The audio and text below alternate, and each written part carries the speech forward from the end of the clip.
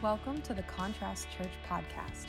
Contrast is located in Grandview, Ohio, with the mission to help people be with Jesus, become like him, and live out his mission together.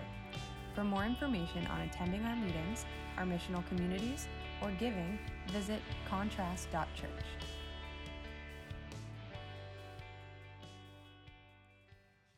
My mom visited last week, and she lives in Pennsylvania, my hometown, and so for Mother's Day, I wasn't able to see her physically.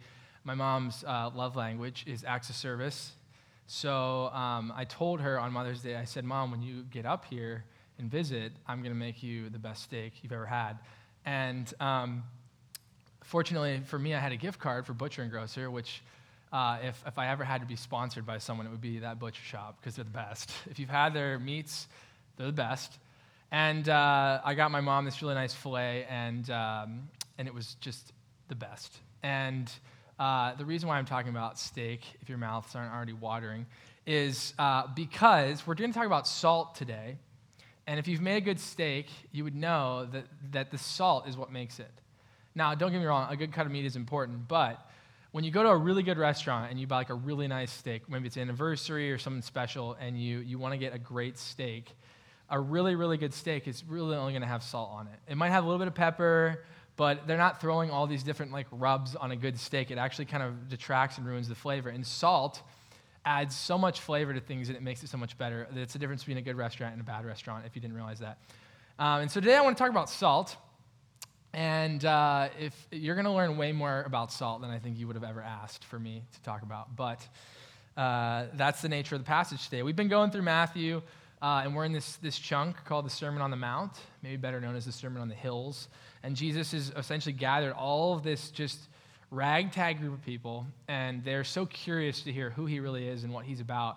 And in chapter 5, he goes up on this hill, and he starts to speak to his disciples, the people whom he had called to come follow him in this radical call. And then there's all these other people, sick, lame, hurting, poor, impoverished, in any way you could think of, listening to the words of Jesus as he's teaching and talking to his disciples. And we get this beautiful glimpse of what he's creating this beautiful parameter around called Kingdom of God.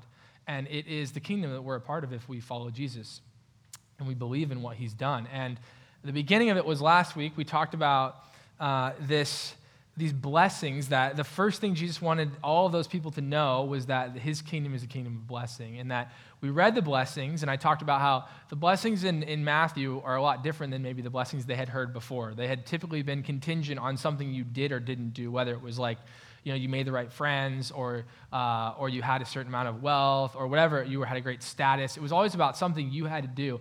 And so Jesus lets these people in listening know that the priority of his kingdom is not based on what you do, but it's based on what he's done and who you are. And he gives them these blessings, and they're the people that we would just not expect. And at the end of that, he kind of leaves this last beatitude into what we're going to talk about today. And so if you think about it, the blessings, or if you think about this idea of like a kingdom, like this kind of parameter, this territory, if you will, the blessings are kind of like this gateway to the kingdom. It's like it's not a prerequisite to get into the kingdom, but he's allowing you to see a glimpse of what is in the kingdom. And these are the people, and this is the blessings they receive, that the things that they're dealing with on earth are going to be fulfilled in the ways that they truly desire in the kingdom. And then he tells them at the end, basically, he kind of gives you almost a warning, like be ready for people to persecute you, to say mean things about you, and rejoice and be glad in it.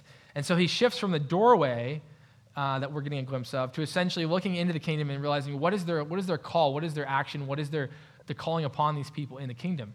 And so Jesus starts with their identity and who they are, and then he shifts into some of their values and movement in verses 13 through 16, which is what Jerry read. So it's interesting, though, if we go back to verse 11, so if you want to open your Bibles, we're not going to have it on the screen because we want to encourage you to be in Matthew.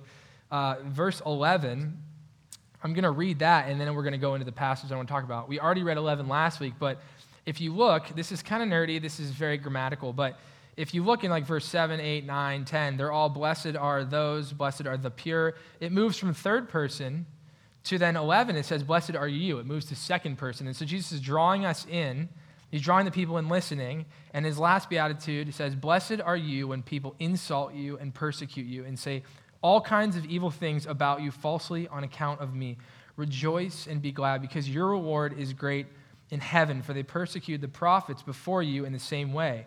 And then he goes right into saying, I know most of us have a header there. It's like we kind of mentally just like go into the next section, compartmentalize, but it's not the case, right? He's immediately going into, here's who you are. You are the salt of the earth. And so I love talking about salt, like the steak, and it's funny because when I had grown up, like we ate a lot of Polish food. I don't know, we're like part Polish, but not like heavily Polish. And Polish food, I joke, is like all one color. It's all brown, shades of brown. And so when you get a great plate of Polish food, it's all brown, and it's the best. But it's funny because I'd eaten it for a long time, and then like I started to add salt to everything, and it just enhanced the flavor in such a great way. And now then I married Sarah, who just is obsessed with salt. Like we have a salt donkey on our table that is just used so much. We have a salt shaker in our kitchen. Like everywhere you go, there's salt, potential for salt. And when I first met her, she puts salt in everything. We get a meal at a restaurant, she puts salt in it. I'd make her a meal, I throw it in salt, and she put salt on it. And then at the end of the day, I realized, I'm like, she's actually not wrong. It really does change the flavor to things. And so Jesus is using this common analogy for salt. And to be honest, for us, salt is like, you could buy literally 10 pounds for like $5. Unless you buy this super fancy pink Himalayan salt, then that's way more. But salt is like no big deal to us, right? It's not expensive. We don't worry about it. But I want to give you a brief history of salt because you were asking for it. Just kidding. No one asked for it. Salt's been around for, as far as we know in history, it's been used for about 6,000 years, which is a long time. But salt is so important, has been so important, that people have been killed over it. In fact, there's been wars. It typically arises when one group is trying to essentially utilize this. It's kind of like oil is today, right? It's all about the oil rights and how they can manipulate the oil and make money off it. Salt was the same way back then. And the thing we don't realize was salt was essential for life. It would be like going into a grocery store and everything that's refrigerated, there was no refrigerators. So you just walk in and you're like, better make this meat in 2 hours because who knows what's going to happen after that.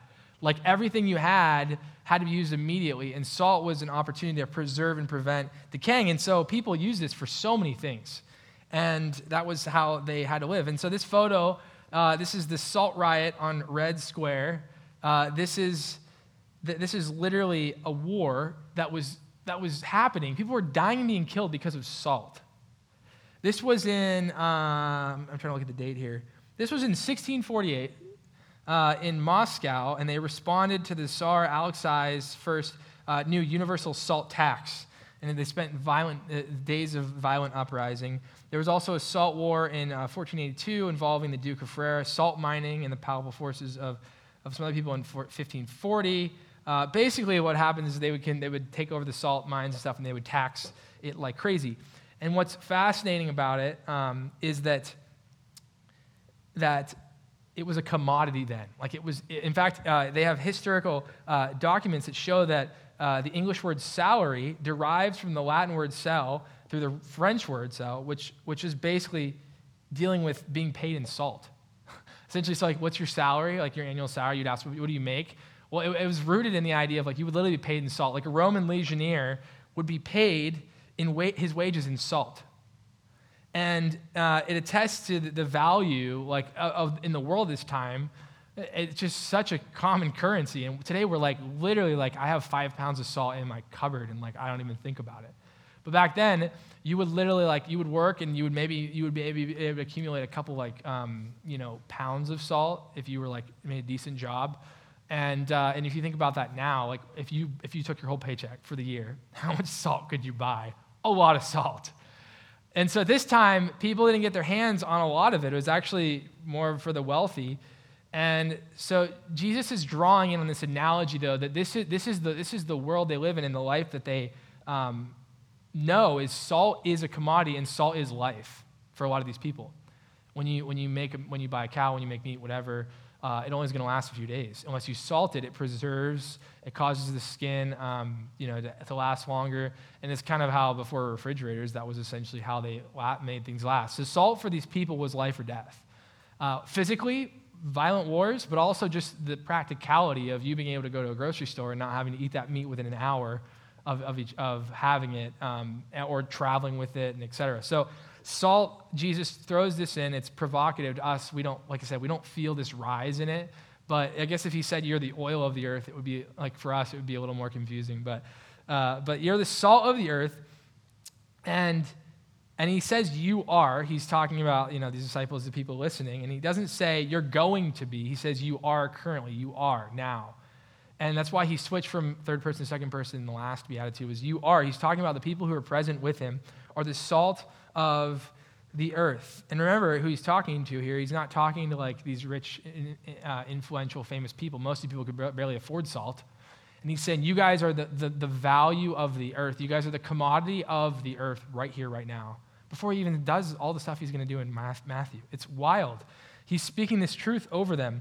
And so when they say salt of the earth, what does it mean when he calls his disciples salt of the earth? There's two things that salt primarily does and that he's alluding to. The first one, as followers of Jesus, salt prevents corruption and decay. So if you're taking notes, you like bullet points, this is one you take notes on. But salt prevents corruption and decay. And so in the same way, followers of Jesus, our goal is we're thrown into this earth. I say thrown like it's brutal, but like we're born into a sinful, broken world that we have to deal with the tragedies and the hardships of life. And it is just eating itself in some ways. It's funny, I've never been so like environmentally conscious. And now that we have a child where we have like 1 million diapers and our trash cans are just full of diapers, I'm just like, where are all of these going? And then I think about all the kids that have diapers where are all those going? And you just think about like, not even like, are we as humans just, decaying and dying and like all that, but like the earth itself is just like, there's so many people. And I was flying back home. I got in yesterday and I was flying back home from Austin and I was just looking at all the light bulbs and I was just like, there's so many lights on right now. Who's powering all of this? Like you start to realize the massive scale which humans are just possessing the world and just using it. And I'm not saying it's all bad. I'm just saying that this idea of decay and wanting to preserve it is natural.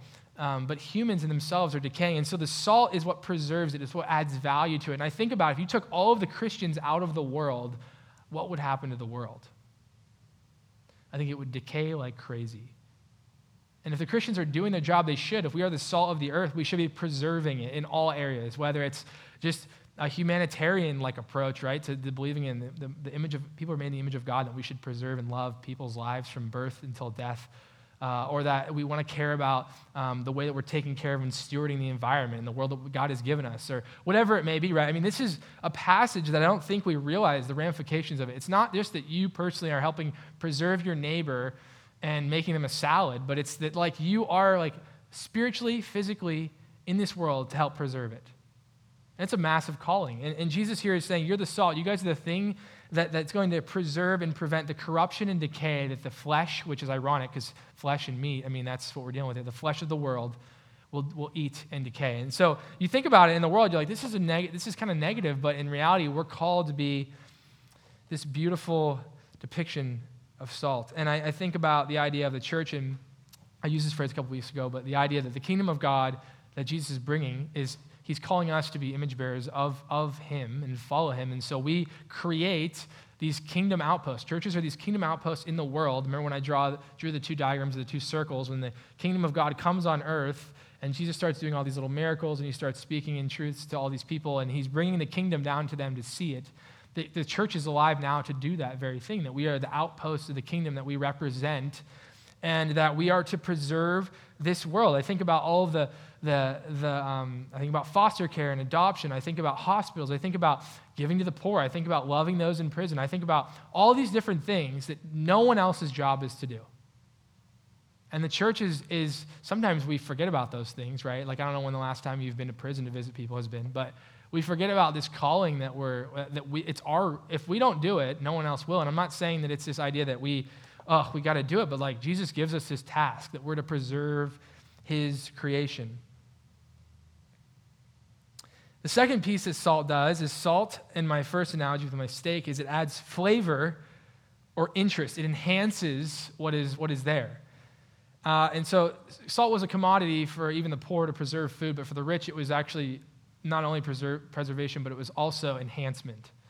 It made their food way better. And like I said, if you've had a good dish, you would know that. It adds beautiful complexity to the dish. In fact, it's funny because Paul uses the same analogy to stay salty. Sarah Brill, actually, at our teaching night, we had a little TED Talk night where we had some people just come, just practice teaching in the Bible into people. And we had 6 different people do it at my house. It was awesome. And Sarah Brill gave a passage on Colossians 4:6, which in her tagline was "Stay salty." And it was this idea that Paul calls us to have speech that is seasoned with salt, that preserves the life of those around us. Through our speech, that we give a conduct that helps those around us. And I think about that, and I think about, man, we can't even, I think churches have a hard time even just like salting the people in their church, let alone the people outside their church. If you go on Facebook, you go on Instagram, you go on the news, like there's just a ton of churches that are just literally just being brutal to other people. We're not preserving the life of people. We're not helping build up and edify and unify. We're tearing down. We're doing the exact opposite. In fact, and it's ironic because in a couple of verses later, Jesus is going to tell us what happens when you lose your salt. You're either salty or you're not. But I kind of want to ask these questions. Are you salty? Not in the modern version, because we know that if you ask someone if they're salty now, it means something different if you're like upset about something. But do you interact with people in your life in such a way that you add flavor, enhancement, or interest to the world around you? If you act no different, then how are people going to notice? How are people going to see this? If Jesus calls us salt of the earth and we have no effectiveness in the world, then are we really following Jesus? Are you gossiping and slandering people like everyone else? Do you apologize when you act out? Do you stop drinking with your friends when things get out of hand? Do you lead your group of people in your life in generosity, the people around you? Do you give more than anyone you know? Do you outgive, serve, and love everyone around you? Do you seek to show honor to the people that others dishonor? Do you show patience in others' lives when they talk a ton or exhaust you or say mean things? These are the kind of questions that the people of the world do not ask or nor care about. And Jesus says, hey, you guys are not like those. You are the salt of the earth. You are to preserve and to add flavor and beauty and enhancement into people's lives. And it's like the most beautiful analogy is something as simple as salt, but I think it's so simple. I mean, it's just so simple that we ask ourselves, am I adding, am I enhancing, am I adding to the beauty of what God has created? Am I showing them the value of that and helping preserve that? And if a poor person could afford a block of salt, it was so exciting. If a non-Christian is around you, are they excited to be around you? That's the question I like ask myself, like, not am I like, am I this obnoxious Christian that they're just like, oh boy, he's here. But am I truly like loving, valuing, seeing people, helping them belong, helping them feel understood, listening, finding needs and meeting them, maybe without them even saying them? And like I said, did they look at me and say, that guy's just generous, he just gave me whatever and he didn't need to, or we're not even that close? You know, like, are there ways that I am literally helping people be excited, not about me being there, but about Jesus being shown through my life? I just think about how excited are people to hear, when they're going to something and there's going to be Christians there. Are they like, oh no, or oh, now I can't cuss because they're gonna yell at me and judge me, or or whatever it may be. Or are they excited? Like, I just think that's there's one thing that I think Grandview needs. They've had probably a lot of people who have been Christians and they're like, oh no, they don't want anything to do with us. And the one thing that I think in this that we should fight for is to be the people who say, I don't necessarily believe what they believe, but I love them. They're just great people to be around, and I want them in my corner, and they bring value to my life, and they tell me love and truth in the way I need to hear it. I think that would be like the coolest testament to the people around us, that people want us there, and that we, one thing that Movement Church, who has planted us, says is we want to be in the community in such a way that if we cease to exist, people would feel it and they'd realize it. Are we adding value and enhancement to the areas in our life that we're in? That's not just Grandview. I mean, that's your workplace, that's your home. That's if you were pulled out of your rooming situation, if you were pulled out of your family, would they notice? The last thing about salt, then I promise I'm done with salt, is Jesus says this little phrase after. He says, if salt loses its flavor, how can it be made salty again? It is no longer good for anything except to be thrown out and trampled on by people. It's a pretty mean statement. And if you look up, if you're really nerdy and you want to look up the chemical composition of salt, salt can actually lose its flavor when it becomes compromised. So that's like this little prerequisite of okay, salt, like it's always salty. Actually, no, it's not. It can lose its flavor So strictly speaking, salt cannot lose its saltiness, which is sodium chloride. It's a stable compound. Chemistry, who would have thought, right, today on this Sunday? But most salt in the ancient world derived from salt marshes or the like rather than by evaporation of salt water, and therefore contained many impurities. The actual salt, being more soluble than the impurities, could be leached out, leaving a residue so dilute it was of little worth. The church can become so unnoticed and so unimportant that we are essentially useless. I've been thinking a lot about that. I think about, the political atmosphere of the last few months, the news, all these different, just social justice things that churches are trying to navigate through. I follow a huge Facebook group it's called Church, social media managers, and there's several thousands of people in there, and they're always just asking, hey, do you think I could post this? Do you think people will be mad about this? What do you think about this? And everybody in that page, these are all church people, are all just getting in fights about, I think you should be able to post that. There's nothing wrong with that. Oh, I think that's insensitive. It's ridiculous. Churches can't even agree on how to post, but in the reality of it, I'm kind of on one hand, we're not going to post anything. But on the other hand, are we just losing our saltiness? Are we so worried about what other people think that we don't say anything at all? I think about the apathy of man, and there's so many stories in the Bible that I could name that somebody was just apathetic, didn't do anything, and that's a sin. It's a root cause. The sin of omission, Paul says. It's the sin of knowing what to do and not doing anything about it. Now, I do think there's a medium for everything. I don't necessarily agree social media is the best medium for that. But at the end of it, am I just living in fear of what people will think, what people will say about us or me or whoever? And we're not saying anything. We don't take a stand on anything. We're just like Jell-O. And we just have no structure. We have no truth. We say this is really important, but we don't talk about it. We don't read, every verse in the Bible because we're afraid about it. And I've been thinking about that, and I just think I want us to be salty. I really do. I don't want us to be like what Jesus says, we'll throw you out and you'll just be trampled. You'll just be eaten alive because you have no backbone in what you're doing.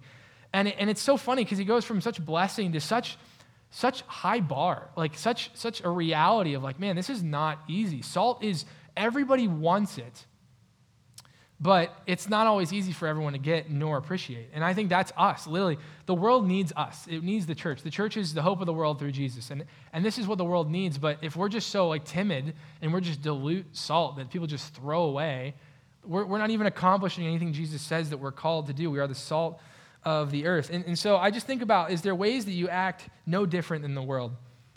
You bump into someone at work. This is a funny one. You bump into someone at work and you realize after 6 months that you guys are both Christians. You're like, no way! After 6 months, and you're kind of that's crazy. And I'm like, that's actually not a good thing. If you've been working at a company and you sit beside someone for 6 months and they just find out you're a Christian, are you salty? I'm not saying you got to be hi, my name's John. Have you accepted Jesus as your Lord and Savior? But, do they see anything about your life that is noticed? Because if they don't even think about you being a Christian, or maybe they don't realize that you have kingdom values, then you've effectively not been salt for 6 months. And I think about that so often. Are there people in my life where I'm terrified to tell? Mine's kind of unique because I'm terrified to tell people I'm a pastor because then they just kind of look at you and then you never hear from them again. I tell some of my neighbors, and I'm sure there's people who are I don't want to be near that guy. But at the end of the day, there's people who are hurting that I want to be salt to. And I'm not going to choose to just hide and not be proud of who I am. And maybe they have a misunderstanding of Jesus or the church, but are we being salt in our workplace? I think about this one too. Even salt here. Are we being salt in our chairs? We come to worship and everybody just looks like they'd rather be asleep than praise God for the true freedom and relationship that he's given to them. Are we even salty in church, in our chairs? Do we act like we actually care about the Lord that we're worshiping as a community, individually? Are we salt in that? I think about, we complain about things that everyone else complains about, the boss at work, the president, etc. You name it. We just complain about things. Are we any different? Are we salt? Maybe we're stingy. We don't show honor or kindness to anyone. We show contempt. Are we salty to those around us? Is there any difference between your ideal of happiness and the irreligious one? Think about that. Is there any difference in the life you live right now between your happiness as a follower of Jesus and the irreligious one? If they look exactly the same, you're not following Jesus, you're following yourself. Are you salty? I've said this before, and I've said it several times. Most people that aren't into being a Christian or coming to church or whatever, like even just exploring it, don't have a problem with Jesus. It's typically his people. Nobody has a huge problem with Jesus. And I think it's because we're not enhancing the things around us. If anything, we're condemning, apathetic, we're judgmental towards things. We are not the salt. If anything, we're like putting salt on a slug.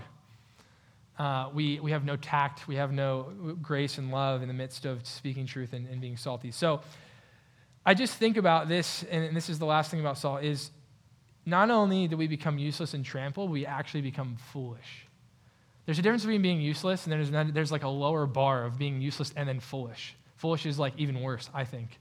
Because foolish means it's not just you being you and useless around you, but it's actually affecting the lives of other people. The word used for losing its saltiness is also used in a couple other instances, and the phrase that's used in the Greek means to make or become foolish, to be a fool.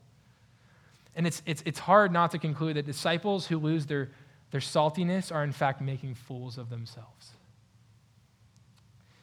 I think this is hard.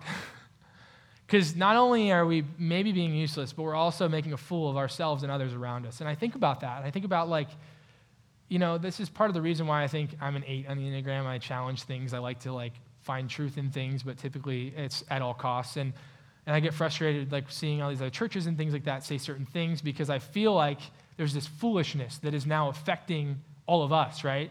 It's like, well, that church down the street does that, and we're not like that. But then they've coined all their thoughts on that, and they're labeling them on us, or whatever it may be, us to them.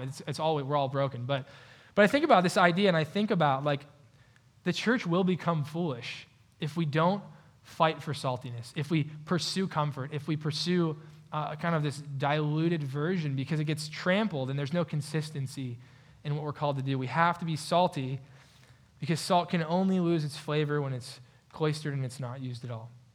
So followers of Jesus are salty. The second one is shiny or light. Salty and shiny made more sense to remember, but salty and shiny. The second one is they're light. In verse 14, Jesus says, you are the light of the world. Again, you are, not you will be, not once I die you will be. He's literally commissioning them in this instance right now to be the light of the world. The kingdom is to be the light of the world. Fun fact, our coffee cart had some trademark issues, and so we're now Foss Coffee Cart, which is exciting. And Foss is the Greek word for light. And so if you look in your Greek version of your Bible, which I'm sure many of you have, it's a joke, the word Foss would show up. This idea of light, it can even mean fire. It's this intensity that when it's around, it changes things. And so that's our coffee cart. When we provide a good latte, it changes the world.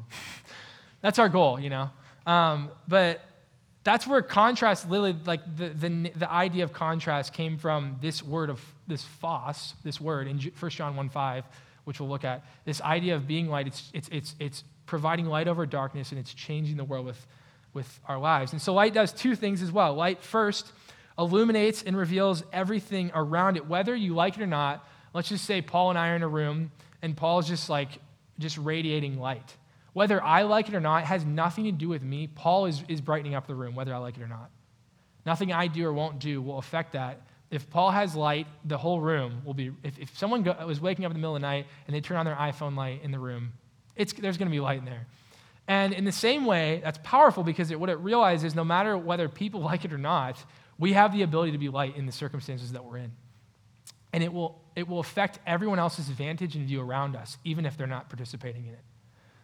So like I said, all it takes is one iPhone light in an entire room, and the whole room is bright.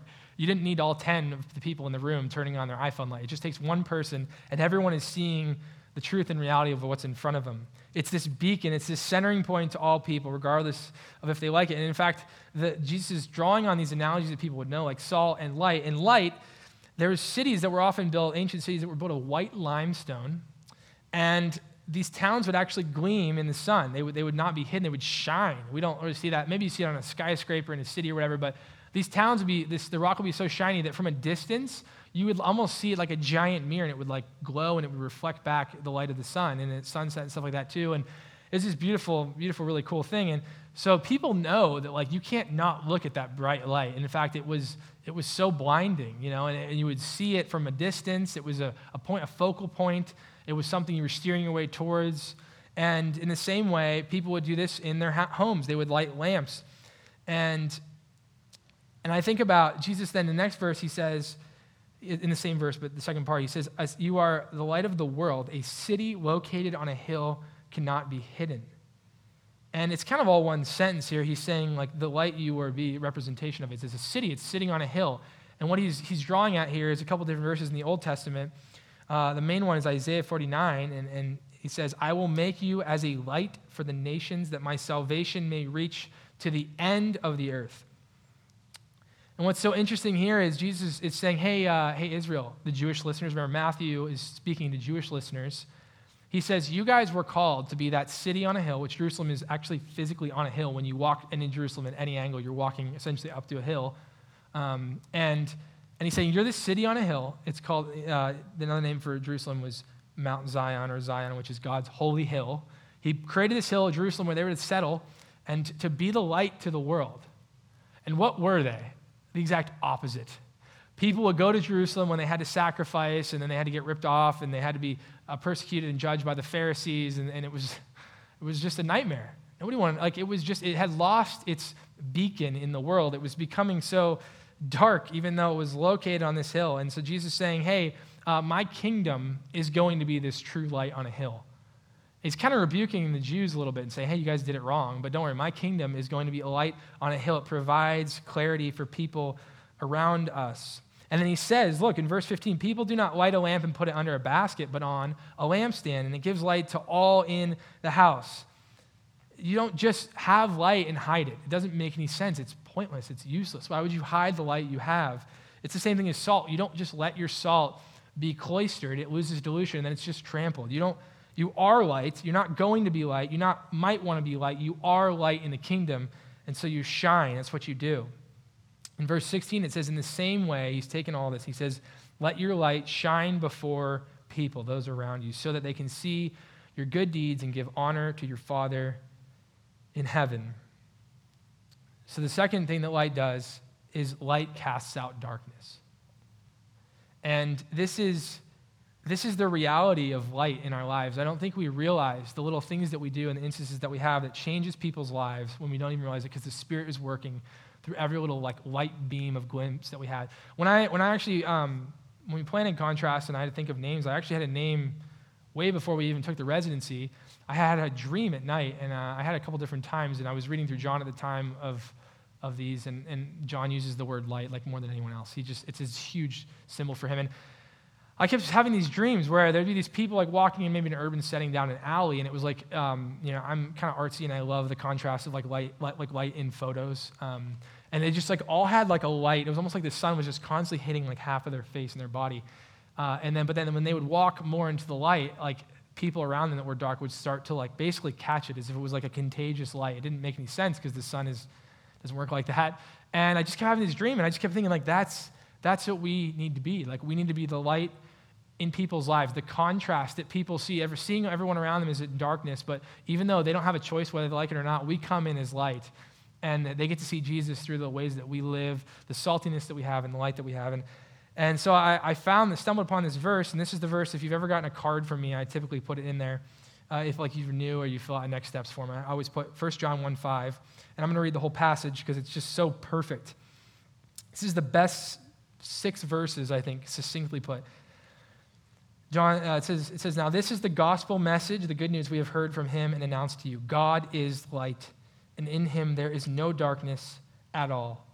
If we say we have fellowship with him and yet keep on walking in the darkness, we are lying and not practicing the truth.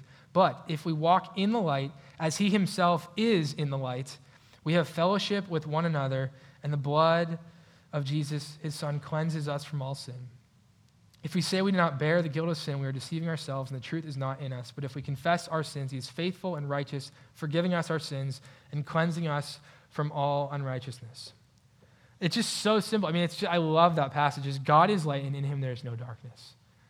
And when we become followers of Jesus in that same way, we have that same high calling. And it seems crazy, but that's what Jesus is calling us to, at least in this passion of the Scripture. So at the end of the day, this is a blessing that Jesus calls us into this kingdom culture. It's to be salt and light. And so I want to close. Last week I used this analogy of this really cool artwork. If you weren't here last week, I'm just going to breeze through it. But basically, there was this artist who took a pile of trash, and I compared this to the kingdom of God and how when Jesus gathered around all these people, everyone that was in there was just cultural trash. They were not significant. They were sick, poor, whatever it may be, spiritually impoverished. And Jesus says, hey, you're blessed. And so what happened was, with this artist, it's all about shifting your vantage point. And so as you started to shift your vantage point, all of a sudden, all of this trash became a beautiful picture. And when you're looking through the lens of Christ, this is what he sees in us. He sees this trash, broken sinners making this beautiful kingdom, and this is the kingdom that we get to glimpse through the doors. And then our calling is something that I think is really cool about this story. This man, his name is Ferdinand Chevall. So the artist is trying to do a portrait of Ferdinand Chevall. Pretty good, right? Not bad for a bunch of trash in a dump. And this man was just a normal postman. He had walked so many miles. It says that he walked equivalent of 5 times around the world on his rounds. Back then, it wasn't an urban, he'd walk a lot of miles. Just a normal postman. One day, he kept having dreams. He picked up a stone, and in his dream, he had wanted to build this something great. And he took a stone, and he started to build this palace. Now, don't show it yet, but started every day after his shift at work, he'd take these stones, and he started building this massive thing. And it is a world-famous, art piece now, 10 hours a day doing his rounds, and 10 hours building his palace. The man didn't sleep. He was crazy. And he did this for 33 years. It says that it represents 93,000 hours of work. And this is what he built. He just picked up rocks. And look at how intricate this is. I mean, this is literally just a postman picking up rocks on the ground as he walked. And this is what he built. Isn't that insane? And you're like, I don't know, got enough time, Trey. I'm like, well, this guy built rocks, okay? Now look, you can leave it there just to show the scale. I love that. This guy was a normal, uneducated postman, and he's probably a little bit insane, okay? Don't go this crazy. Maybe build a third of the size. You still need to have friends and family and all that, right? But I think about this beauty of Salt and Light, and sometimes our initial feeling is, oh my gosh, that's just a lot. Being salty is a lot. This coworker, I'm terrified of even saying I'm a Christian because of what they might say. Or I'm terrified of being the light in this room because I don't want to be the person who everyone's gossiping, and I'm like, hey guys, we shouldn't talk mean. And I'm afraid that they're going to not then trust me or whatever it may be. We hear these words and we say, yeah, I kind of want to be a little salty, but I don't want to pack a punch. I don't want to have a kick. I don't want to be what Jesus is calling me to because I think it will turn off people. And so I love this story because not only had the artist used this in the Beatitudes, but then we take the character that he had used, and that's I think why he chose him, is because this man, this seemingly insignificant man, created something with just such grand vision and beauty. And he did it one rock at a time. And I think about us, to be salt and light of the world does not mean that you need to just run out in the hills and just start shouting, hey, everyone, I'm a Christian. You don't need to send a work email. Be like, hey, if you guys didn't know, Contrast Church is the best. Check it out, 4:30. But I think that one rock at a time, what are the things the Spirit is just, he's been tugging at you and you've been resisting, or what are the things that maybe you need to pray for in the morning that your Spirit will reveal to you throughout the day when you're around those people or you're around your neighbor? This is a depiction of what the kingdom and what God is calling us to is these small rocks. He creates this vision and we're just faithful to it day by day. And at the end of the day, you're just like, I don't even know how you dream that. I don't even know. Could you imagine going into this field and just all right, day one, just putting a rock down, being like, all right, we'll come back tomorrow. And then it built this. I mean, it's crazy. So I want to encourage you guys, don't be discouraged. The Spirit is not weak. The Spirit is willing, and the flesh is weak. And if we lean into the Holy Spirit and what Jesus has for us, there's beauty in what he's doing. And so I want to invite the band up. We're just going to sing one more song. We typically do a time of reflection. If you follow Jesus, we have some breading cup in the back. You can grab one. And that's an opportunity, just a reflection and reminder to partake in Jesus' sacrifice for us, that he is allowing us into the kingdom through his sacrifice. We also have people in the back who would love to pray for you no matter what is going on in your life. Those people want to pray for you. We want to pray for you, and we believe in that. Even if you're not feeling broken, but you want to rejoice or be excited or pray with whoever, they're in the back, they can do that. And lastly, you can just reflect on what was said and what talked about, and we'll close in one more song.